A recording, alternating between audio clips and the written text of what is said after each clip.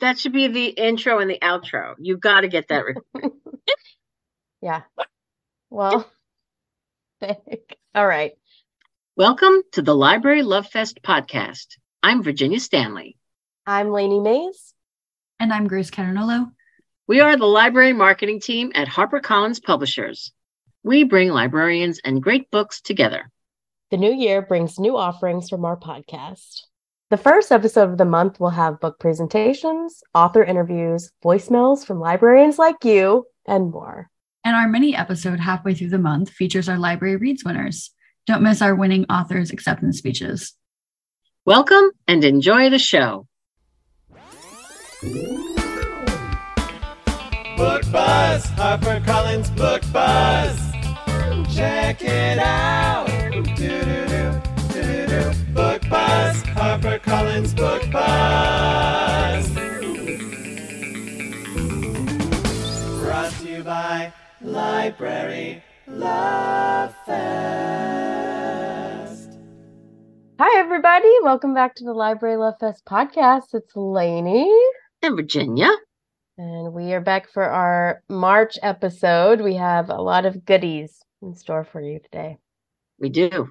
And maybe even the occasional bark from Lainey's dog, Fig. She just wants to be heard. All Anyway. right. So here we go. We got lots to talk about, and we're going to get right to it. Lainey, that Writers to Watch was pretty cool, wasn't it? It was so great. And, you just get a group of writers together to watch, and they surprise you with like all the themes that come out and the love for libraries. Yeah. So this was our second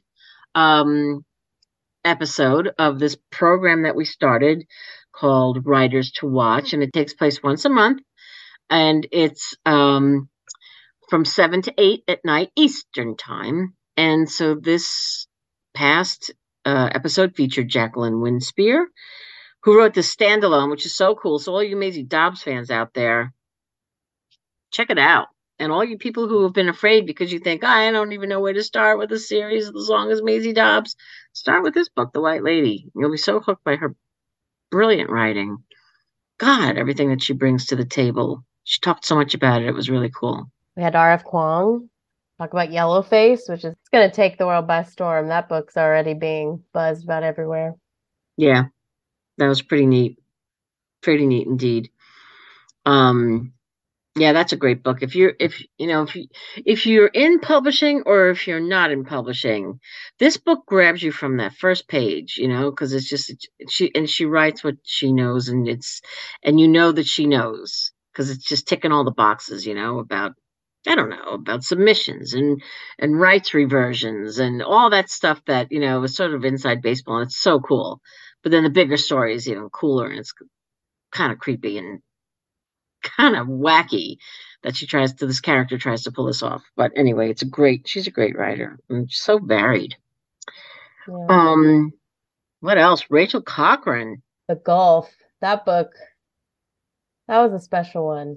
This woman who has grown up in, the Gulf town in Texas.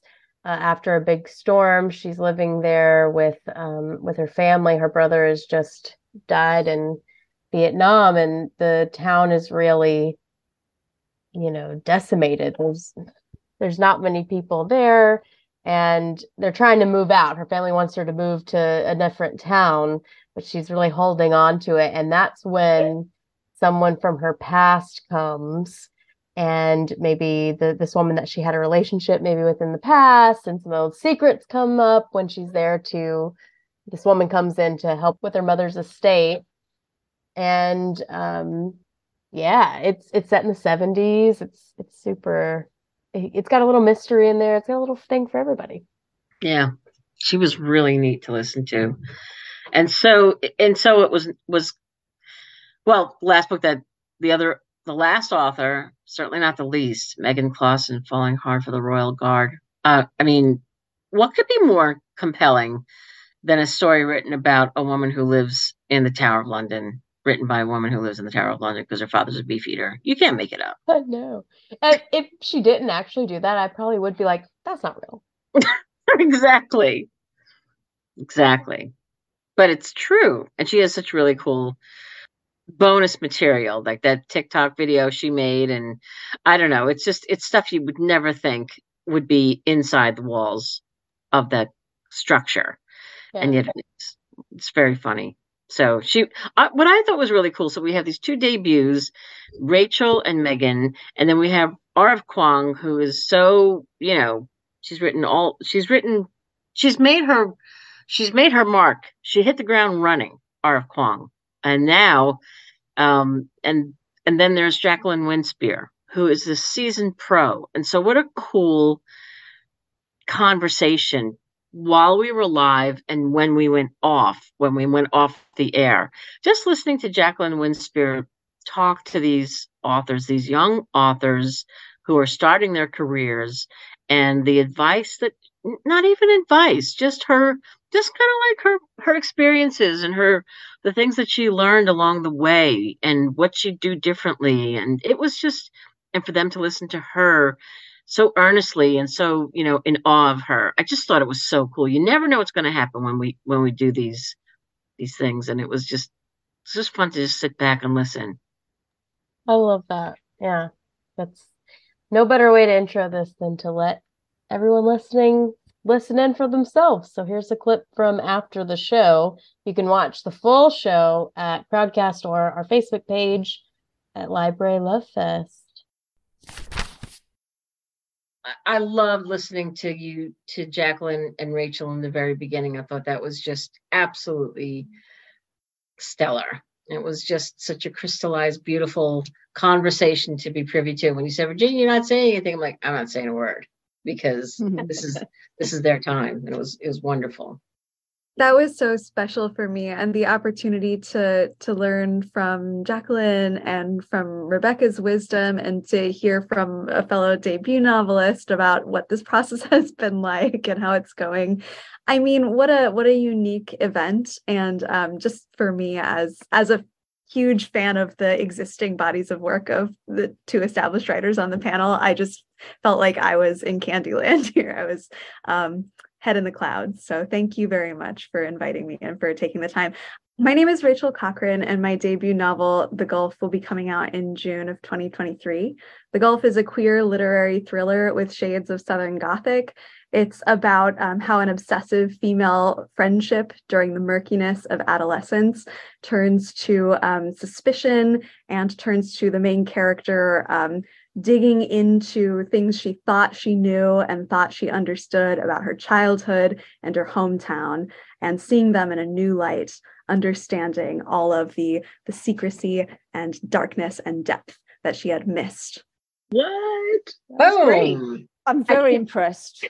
The White Lady follows if you will, the wartime experiences through two wars of Eleanor White, from childhood through to womanhood.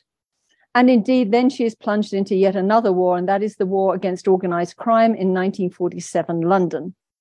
And one of the things that it traces is the impact of the war on an individual, particularly someone who has been trained as a killer as a child. One of the quotes that really underpinned my work it was from a woman called Eglantine Jebb. And she said, every war is a war against the child.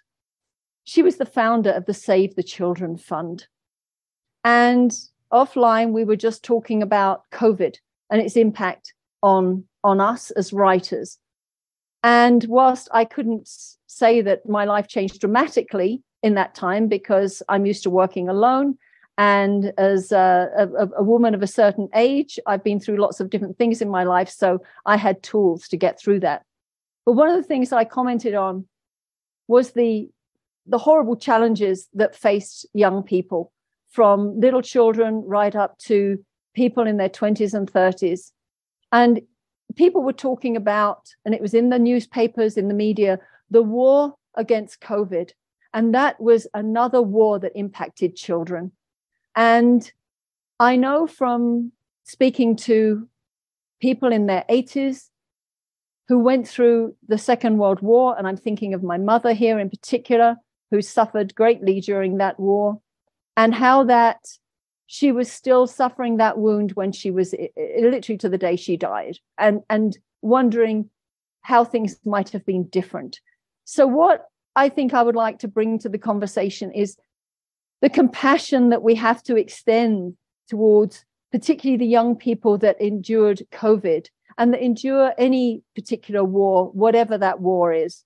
And because I feel that later in life, they will have behaviors, they will have memories, it will dictate the rest of their lives. And for that, we have to have compassion. And I think that is compassion is one of the greatest gifts that we can give other people from the heart. And as Forrest Gump said, that's all I have to say about that. So thank you. Thank you. That was beautiful. That was beautiful. Lovely, yeah. I was very much from the heart. I know. I do feel that, and I get a bit choked up. I know. Thank you for that. You're welcome. Well, you know, I think about all those little children in Ukraine, and to recount a story, and I think Megan might have read this in the papers, that there was this early on in the war, a team of doctors headed by a leading pediatric oncologist working in the United Kingdom. They flew out to Ukraine to bring back the kids that were undergoing chemo and various treatments for cancer. So these kids were getting on the plane, and they've, you know, a lot of them are, you know, they've got tubes sticking out of them. They've got their little siblings with them. They got their mother with them. Most of them have said goodbye to their fathers because their fathers were away fighting. And so these kids were on the plane, all having gone through the terror of being invaded and being bombed. And they had 2 play therapists on the plane. And the doctor in charge, I can't remember his name, said he wasn't sure when they took off because, of course, they've got, you know, staff on, they've got doctors, nurses, you know, whether we could fit 2 play therapists. But he said, I wish we could have taken more, because these therapists just help the kids get out of their heads just to play for that plane journey that was taking them out of a war zone.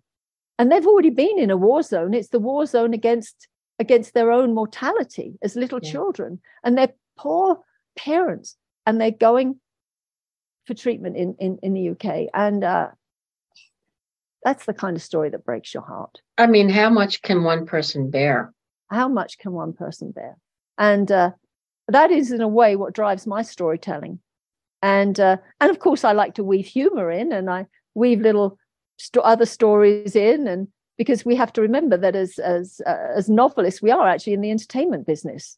And some people don't even want to admit that, but you know, people are, you know, they're in the entertainment business, and so you know, that has to work on a lot of levels. But I think to me, compassion is one of the most important qualities that a human being can exercise.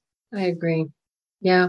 And, you know, it's, you know, you're all telling stories, and you're all, you know, you can only cry so much, and there has to be some levity, but there also has to be empathy. And, you know, as Lainey always says, she loves a book as she walks away and she's learned something. Lainey said that from day one.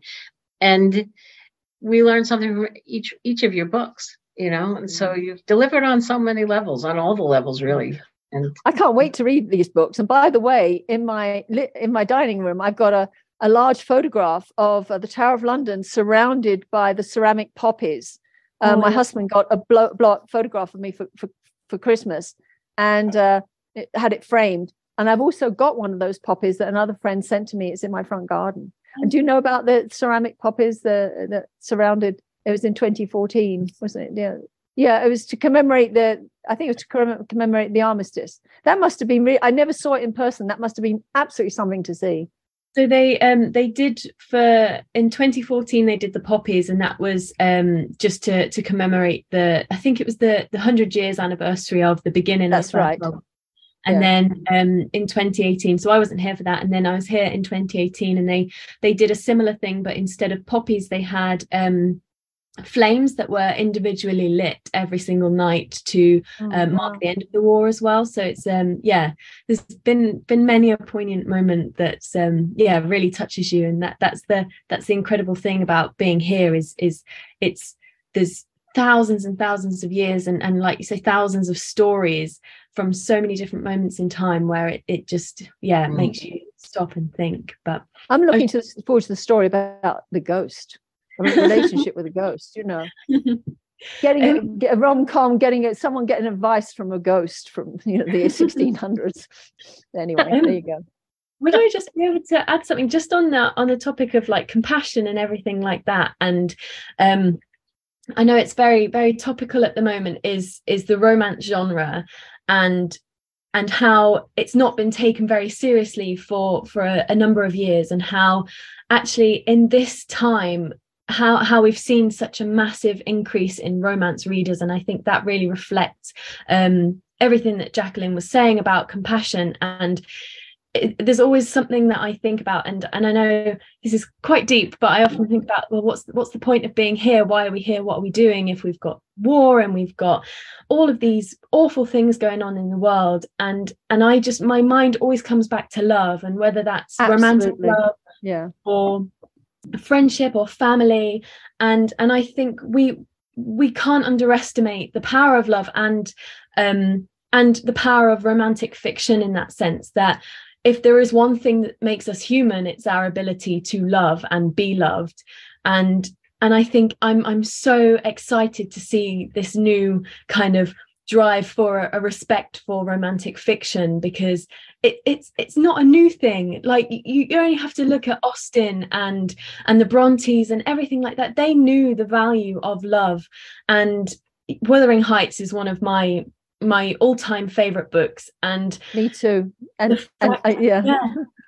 the way that Emily Bronte writes about love, and how it's both grief and it's something that's raw and visceral, but also something that's beautiful. And I think that I'm so honored as a writer that I can convey love in my writing. And I think definitely the respecting the romantic fiction is definitely a thing I'm constantly rallying behind, because I think in this time where we're searching for a meaning post-COVID, well, not quite post-COVID, but post-lockdown and everything like that, I think love is exactly what we need, and exactly what the world is yearning. What the world needs now, yeah. And I have to tell you, for me, it's so inspiring, to hear, Megan and Rebecca and Rachel talk about their books, and I it's left me with a feeling, gosh, I wish I'd have had the courage to write when I was your age, because I wish I'd had that courage, because I didn't. And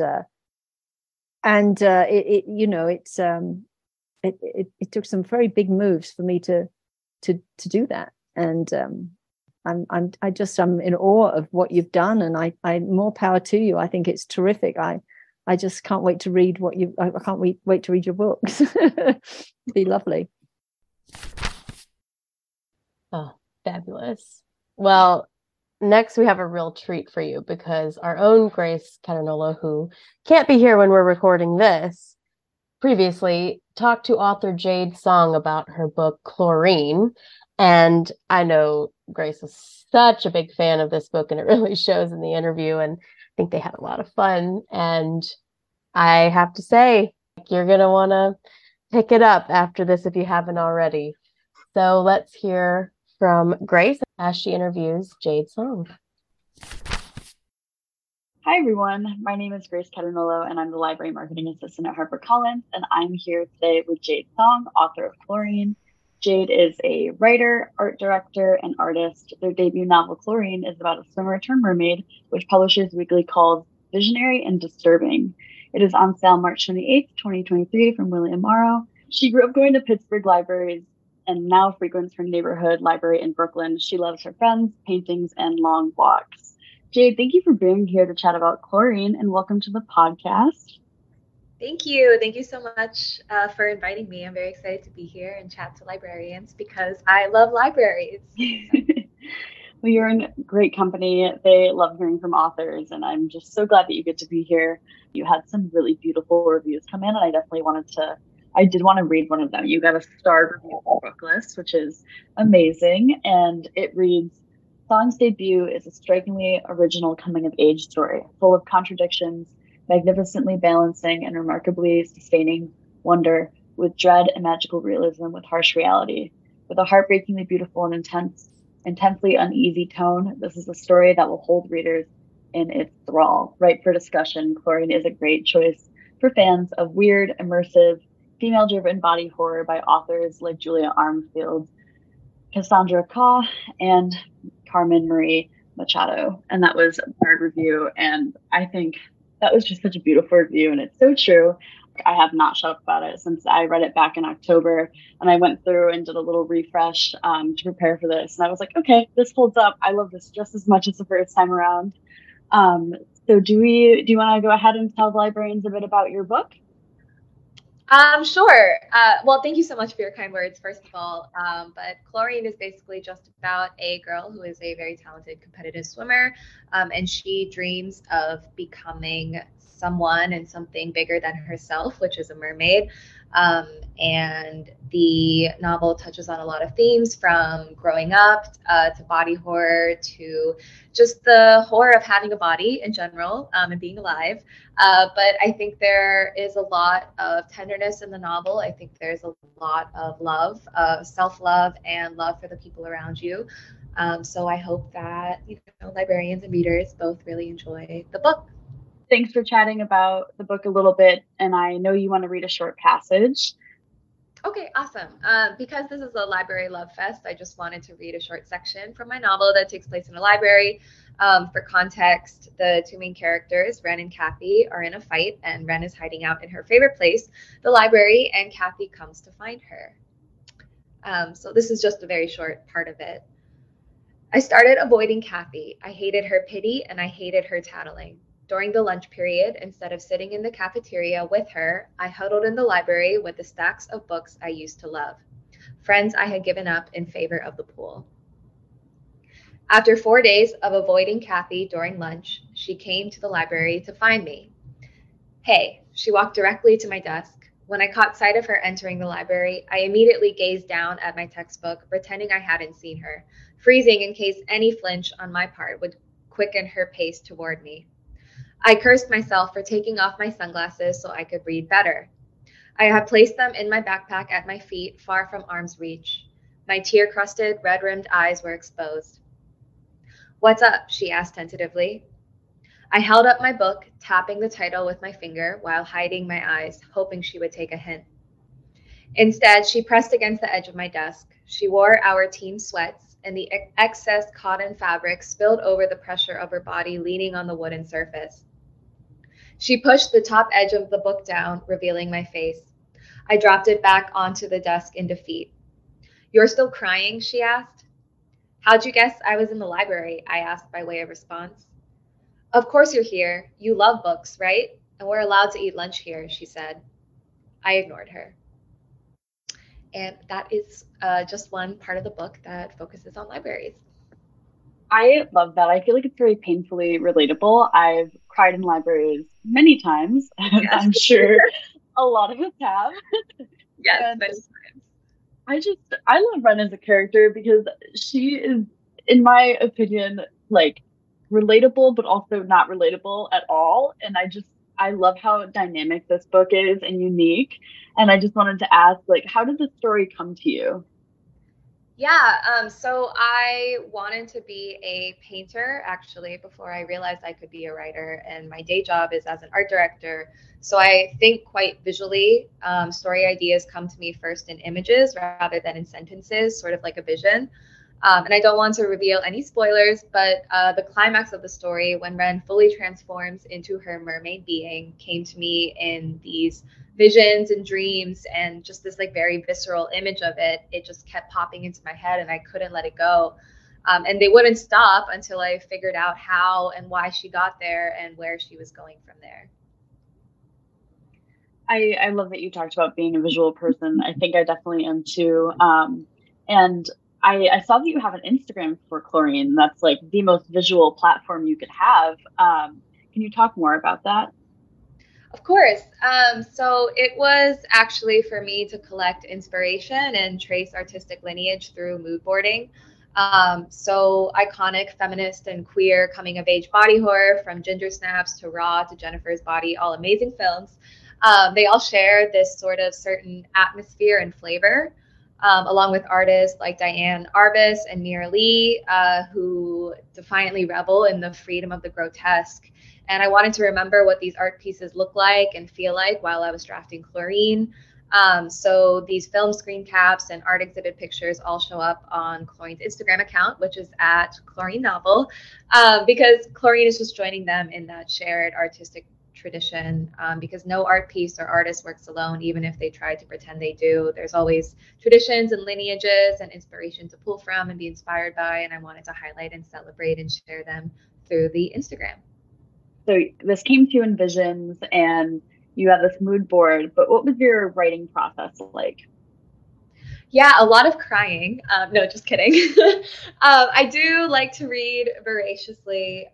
Shout out to my Brooklyn Library for research and inspiration. But in general, I think the writing process is just a lot of discipline. I think there's an expectation of magic during the writing process, but in a way, it just feels like being an athlete to me. My competitive swimming background, I always felt, helps me as a writer a lot, because you get used to rejection, you get used to failure, but you also get used to getting back up and sitting down and doing the work. It's just, I feel like the writing process is just a lot of sitting down at your desk and getting the sentences down, revising and rereading. The same way I used to swim laps over and over again in the pool for that one successful athletic performance or that one successful finished paragraph or manuscript. Do you feel like your characters changed drastically throughout writing, or do you think they stayed the same somewhat from their conception? I think that what is very fun about writing is the revision, because I think in the beginning, at least I get the plot down. I figure out what I want to say and how I'm trying to say it.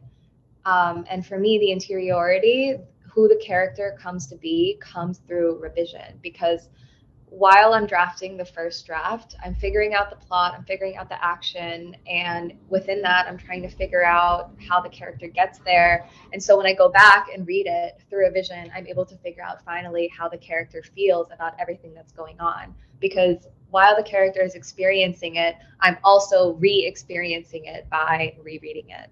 So that allows the character to like come out fully fleshed. In my opinion, a good horror story really goes beyond the gore and the guts. And I think Chlorine is the perfect example of this. You know, you really skillfully touch on lots of topics with depth: queerness, immigration, self-harm, body image. What do you hope readers get out of the story of Ren? Yeah, I hope that any reader who's ever dreamed of transcending into a truer state of being, truer to themselves, not true to whatever standard society has deemed for us, reads Renyu's story and knows that they're not alone. And I hope it's for whichever reader who has ever been looked at like they're a monster, and whichever reader is looking to reclaim that sense of being monstrous. And I hope that reader knows that being a monster is far more fun than being a boring human. And again, I hope that reader knows that they're not alone. I think the book's dedication, for those who swim to stay afloat, says very well what I hope that readers get out of the story of Renyu.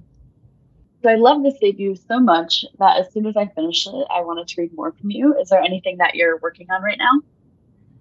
Yes, I have a short story collection done that my agent is reading, and some of the stories will be out in literary magazines over the next few months, which is exciting. And I'm currently working on a new novel that's about precarity and depression in New York City, with friendship as a kind of love that can save us from all that despair.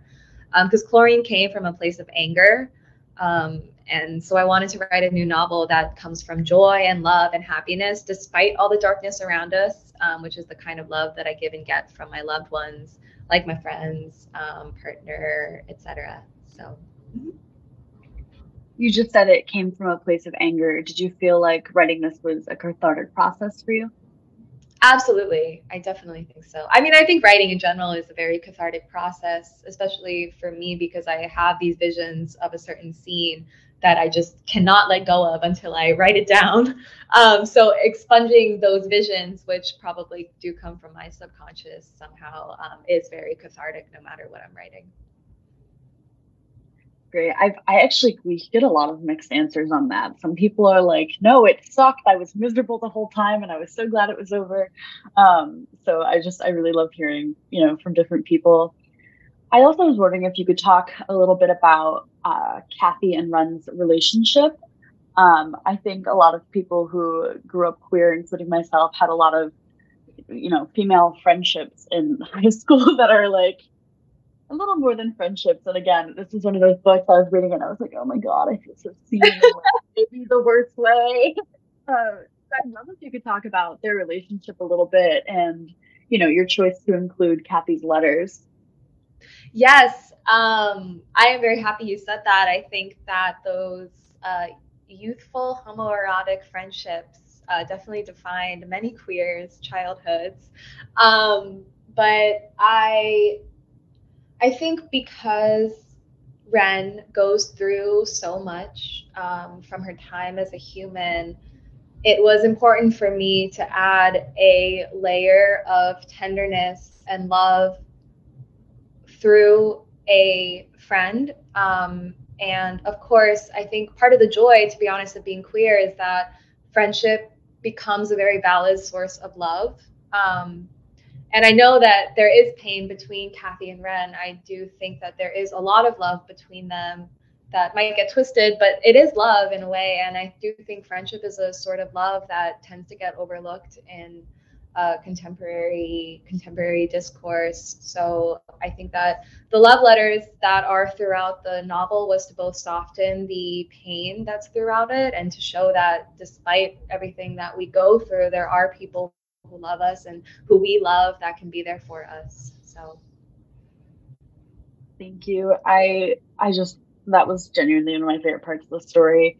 And like, it's not a romance novel, obviously, but it also has that like aspect to it that isn't overpowering, and it didn't feel like you just threw something in there. It felt so intentional, and I think it really gave a lot of depth to Ren and to Kathy, of course, too. Yeah, and I do think, I mean, I know it's not a traditional romance novel, but I do think that with Ren, there's a lot of romancing of the self. There's a lot of romancing of the monstrous. There's a lot of romancing of who somebody can become. And I think that kind of romance and love can be just as important as romance of somebody else in a way. I think your writing is extremely powerful, and I just cannot like sing your praises enough. This is just such a wonderful book, and I just am so excited that the world gets to read this. Oh, Grace, thank you so much. This was a really lovely conversation. So thank you. It was very, truly lovely. So yes, many good feelings from everything we've talked about and what you just said. So thank you. Aww. Well, thank you for joining me today and for coming on the podcast. And thank you to librarians for listening. Chlorine is on sale March 28th. And I really look forward to the world reading this book. And thank you, Jade, for joining me. Thank you, Grace. That was a great interview. Grace was talking about that book for as soon as she started it, Grace was in love with that book, and you can really tell by that interview.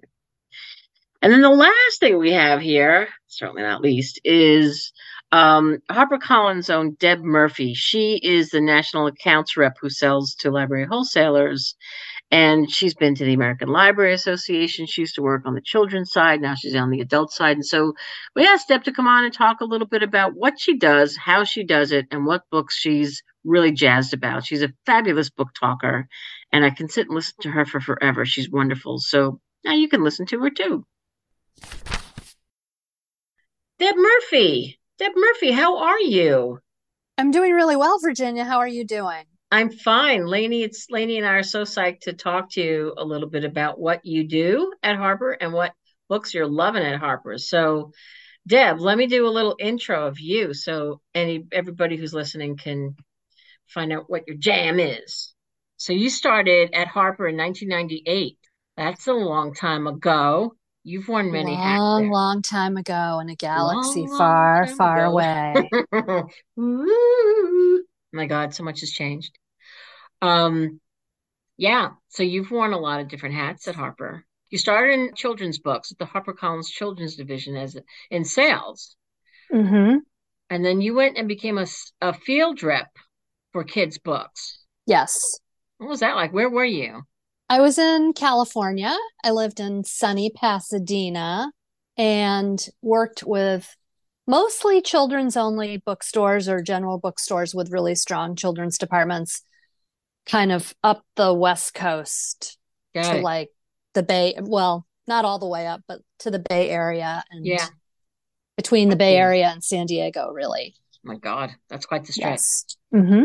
Um, so that had to be super cool. Now you're back in New York. You've been back in New York for a bit, and then you've put on, as last year in 2022, you put on a new hat, aware of many hats, because now you're working with adult books, and you're the national accounts manager for library wholesalers for the adult division. So, Yes. whoa, that's a big switch.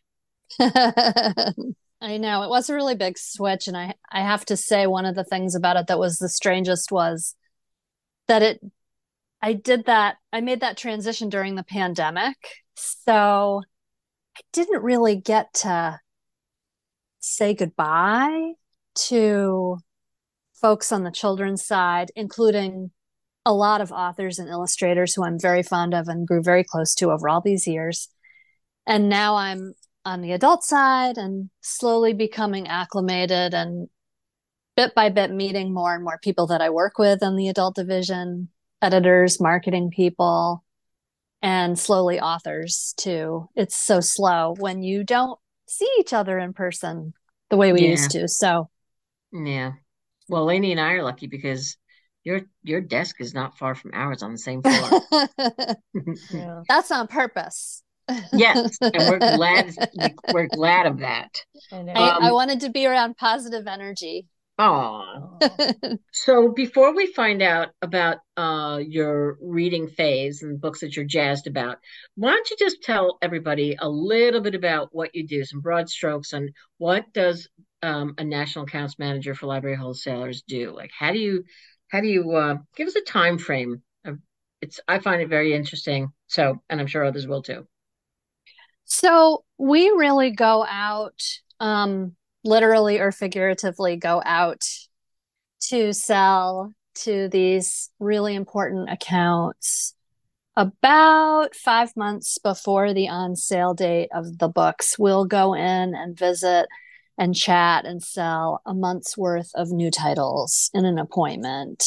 And that is not only a chance to talk about the books that we've read that we've really strongly pinpointed as potential blockbusters, but also finding out a little bit more information from the buyers about what librarians are looking to find and what the trends are, kind of in the library marketplace, so to speak, and how we can learn to be better publishers for that really, really, really important outlet for our books. And then we also take time during appointments to talk about marketing opportunities that we have with the wholesalers.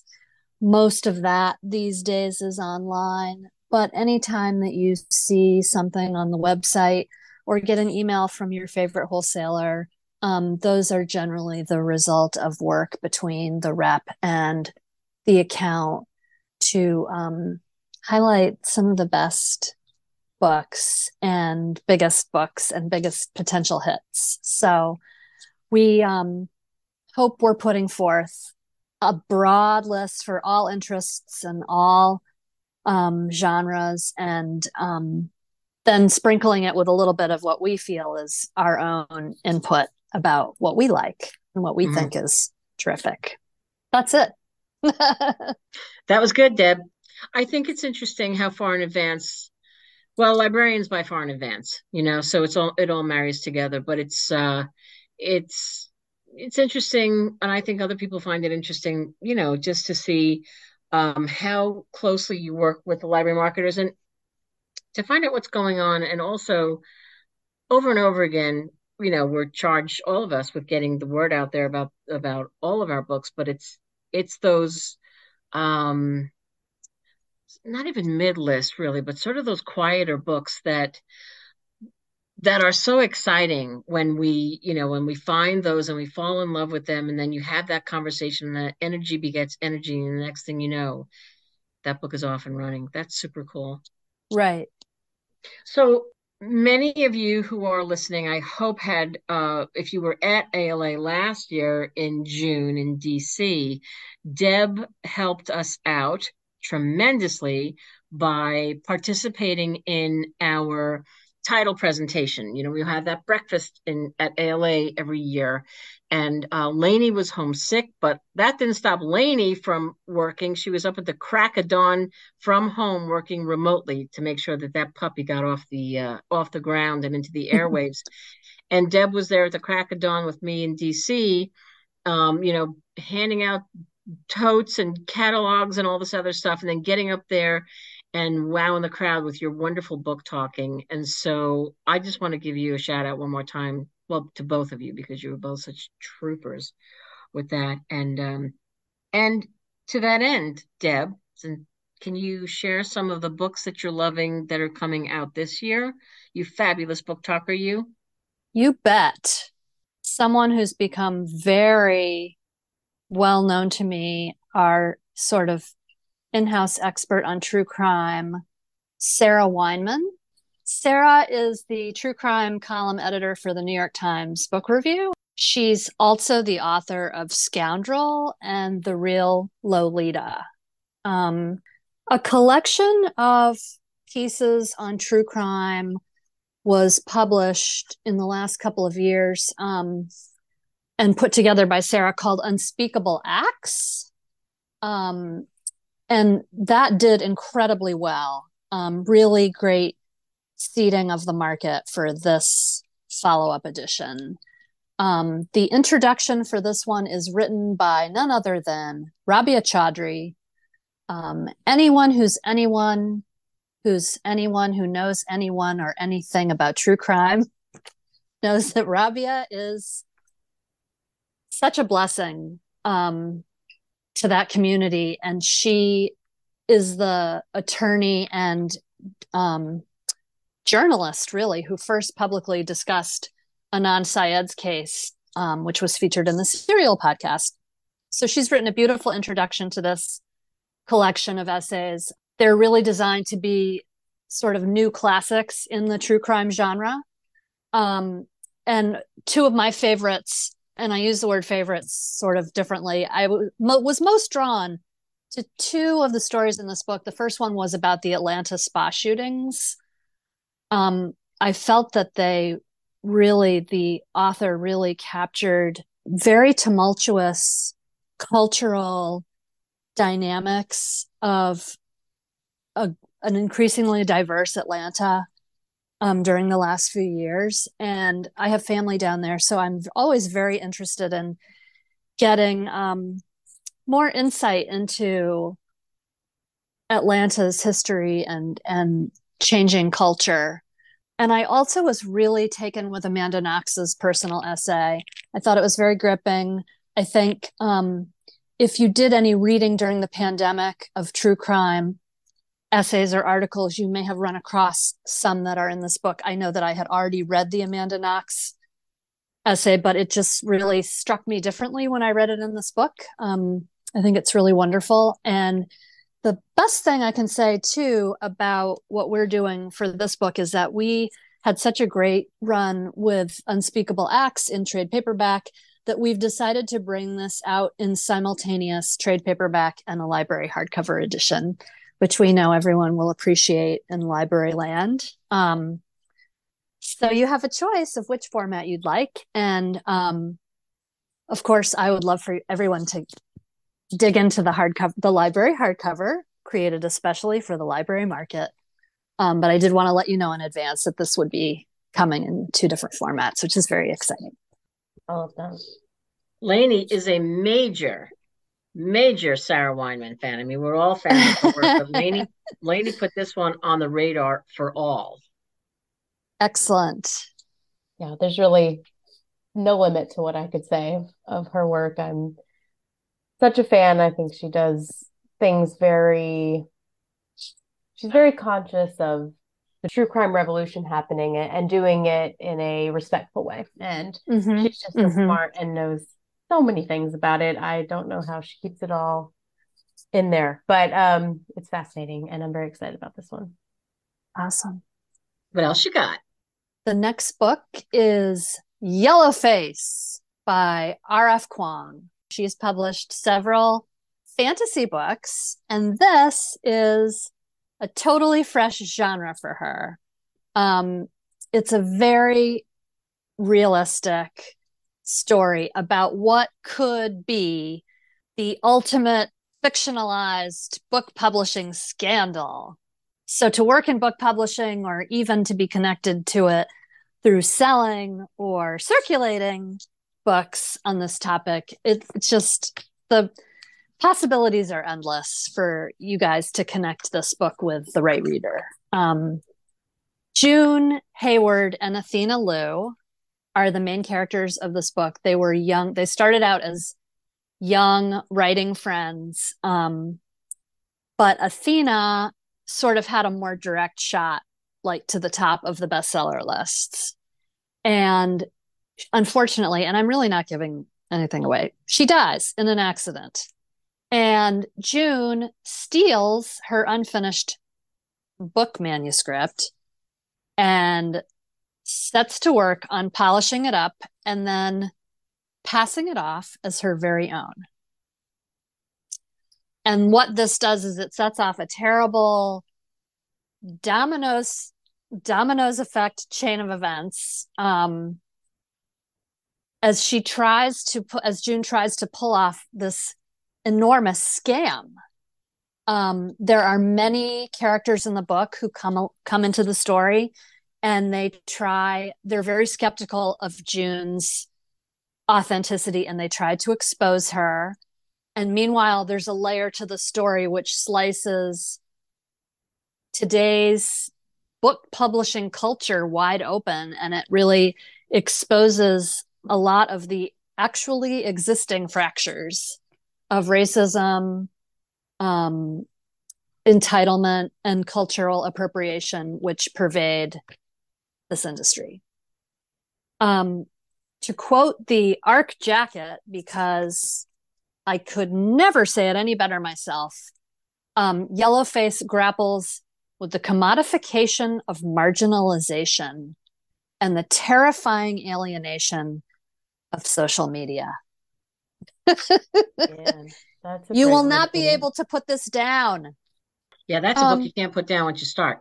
Right. And you don't have to be a publishing person to love it. And I think if you're not a publishing person, you will find it even more fascinating. But she's very on point with, just like the lingo and the, when, agents go out with a project. And I mean, she's so well versed in this, and it's kind of cool. She's very on point. Yes. Okay. Another one of my nonfiction picks. This is Womb by Leah Hazard. Leah Hazard has a great writing background and a great science background. She is a certified midwife practicing at the moment in Scotland. And this is Leah sharing the history of the uterus's place in science and culture. And this book answers questions that we didn't even know we had. At the same time, it lays the groundwork for imagining the future for this fascinating organ and the folks who have one at some point. Also good for the folks who don't have one. Could learn, yes. Learning potential for everybody. Great chance to imagine a future where this particular organ is maybe not politicized. Maybe someday. What else? Next, I have a novelist that I just can't get enough of. Christopher Bolin, The Lost Americans. He totally won me over with his previous book, which was A Beautiful Crime, which takes place in Venice, Italy. This book is set primarily in Cairo, Egypt. And it's the story of a young woman named Kate, and she is the sister of a man, Eric. Both are American, and Eric is working for a defense contractor, an American defense contractor, who's on assignment in Cairo, and his body is discovered on the ground of his hotel out underneath where his room is in the hotel. And officials claim that it was a suicide. Kate knows and loves her brother and knows that that is not what happened. So she's determined to solve his murder, and she runs into a ton of crazy roadblocks along the way, traveling between New York City and Cairo. And then part of the story takes place briefly in the Berkshires, where her mother and her stepfather live. It seems like everyone is corrupt in this book except for Kate. But she does have some good-willed helpers along the way, including this really sweet man, Omar, and he's very helpful to Kate as he on his side is trying really hard to get out of Egypt. It's an extremely restrictive country for anyone in the LGBTQ community, and so he works with her with solving this mystery as their goal together. And as with A Beautiful Crime, Christopher Bolin sets a beautiful exotic stage for this story with his wonderful writing. I'm getting more and more into literary thrillers thanks to Christopher Bolin. A winner. Love that. That's a great buzz on that book. He's a great writer. He is. Next up, I have Carmen and Grace. Yay. From Melissa Cosacchino. This is fantastic and fabulous, and I'm transfixed. I actually haven't finished it yet, but I'm just loving it as a wild, wild ride. This is a New York-based epic tale about two cousins, Carmen and Grace, and they have come of age into a huge drug dealing operation run by a woman named Doña Durca. And Doña Durca dies early in this story. And so what we see when the story opens is how her network of family members, chosen family members, some real, some chosen family, basically this network that works for her, they're all scrambling for hierarchy, and they're all scrambling to expand on her business, to expand her business. Doña Durca passing away kind of is the trigger for Carmen starting to think that she really wants to get out of a life of crime. She's secretly pregnant and kind of moving along on that calendar toward being at the point where she's going to start to show, and she is trying very hard and on an accelerated schedule to try to figure out what she's going to do before everyone realizes that she's going to have a baby. She really just wants to leave the life of crime and give birth to her baby in peace. Does she get there? That is the question. This is a study of how far some women will go to overturn childhoods of mistrust and even violence. There's no holds barred in this. The language, the violence, the emotional game playing, it's all very, very raw and very real. It's also prose about what it takes to attain power and at what cost. I think specifically for women, and I am loving the New York City setting. I also really love the beautifully drawn characters as well as the way in which Carmen just summons so much of my empathy and probably yours as well when you read it. She's a wonderful character. Wow. Well, Deb, that was great. Do you have anything else in your pocket or in your sleeve? There is a book that went on sale about a month ago, Peggy Ornstein's Unraveled, and it is making quite a splash, getting a lot of great interviews, a lot of really key media. There's a lot of video content where you can watch Peggy talk about the book, and she's just golden. It's a very unusual story, but there are lots, I've come to realize that there are a lot of librarians who either knit or they engage in similar fiber crafts.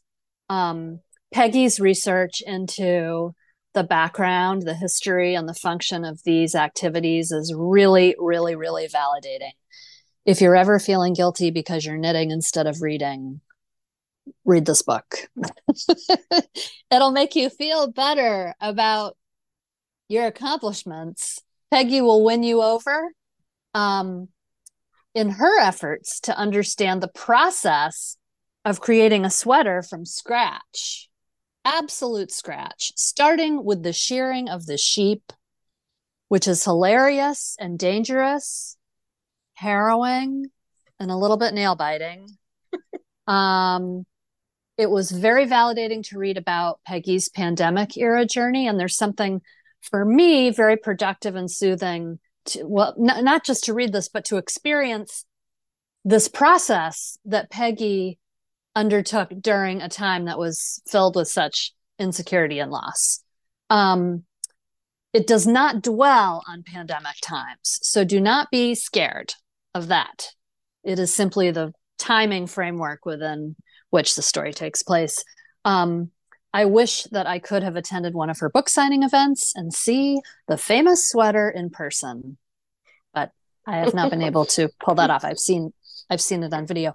And that reminds me, I have something I want to show you. I was gonna ask what you've made that you like, your favorite thing you've made. So I really hope that this is that. I too knit something during the pandemic. Uh-oh.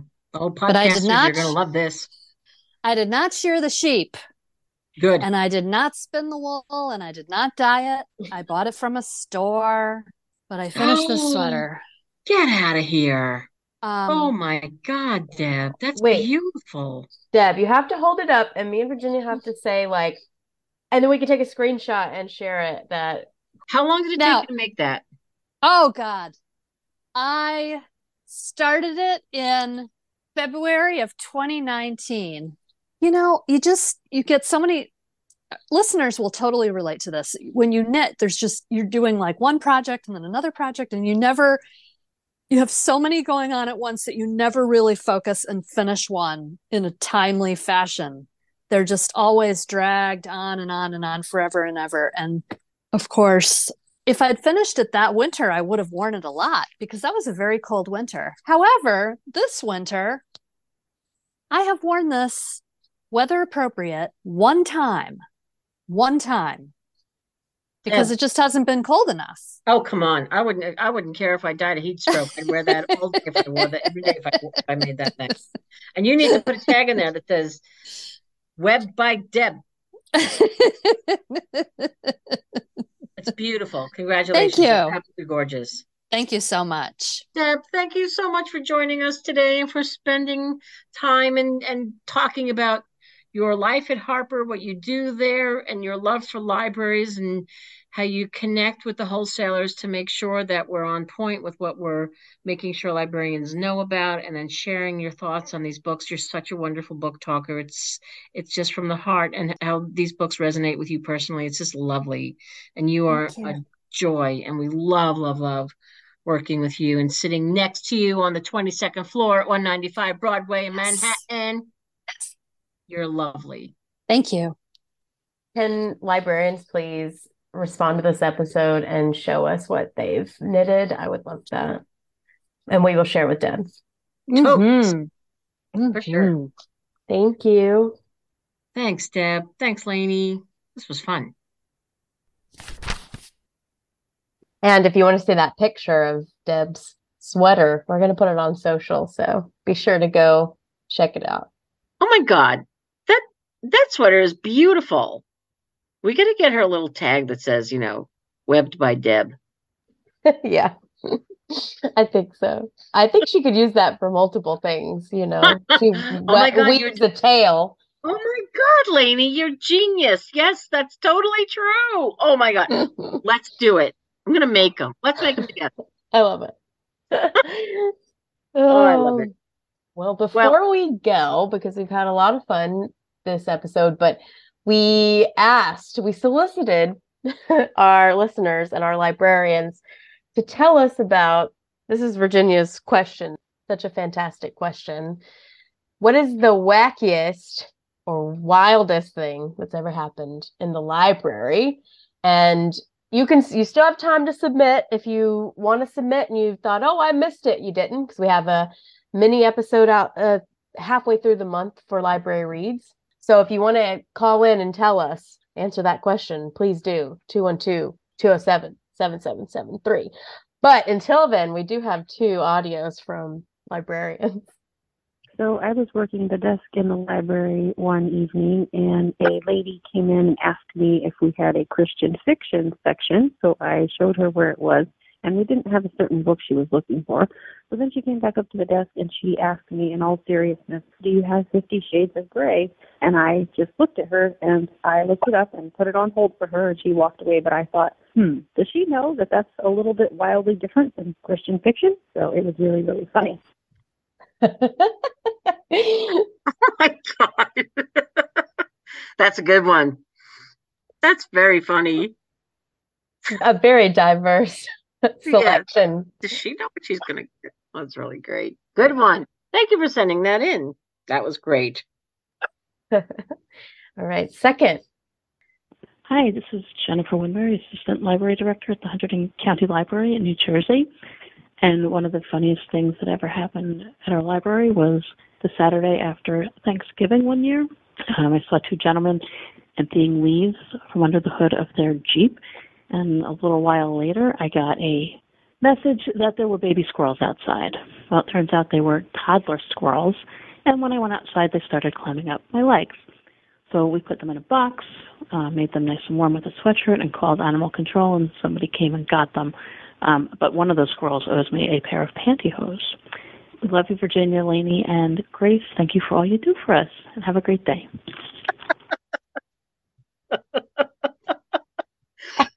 A pair of pantyhose is owed. Only with Jennifer Winbury. That is hilarious. That's a great. I think everyone really delivered on these prompts. Yeah, for sure. I love it. That's very funny. Oh my God. Well, what happens in the library stays in the library, except when you call the Library Love Fest phone. Then we tell everybody. Be sure to send it in. Like I said, halfway through the month, we have another episode, and that question still applies. Indeed. So give us a call. Tell us a wacky thing or a funny thing that happened in your library, and we'll add it to our podcast and have some fun. Have a few laughs. We could all use them. That was a jam-packed episode full of, like I said, you're in for a treat. And thank you for listening. And we'll see you halfway through the month for some library reads selections. Fingers crossed. Fingers crossed. Makes it hard to type. Bye, everyone. Bye. Thank you for listening to the Library Love Fest podcast. For more information, go to librarylovefest.com. Enjoying the show? We would love to hear what you think. Find us on Facebook and Twitter at Library Love Fest, on Instagram and TikTok at Harper Library. And you can always give us a call and leave us a message. You might end up on the show. That number is 212-207-7773. Be sure to rate and review us and share the show with a friend. Until next time.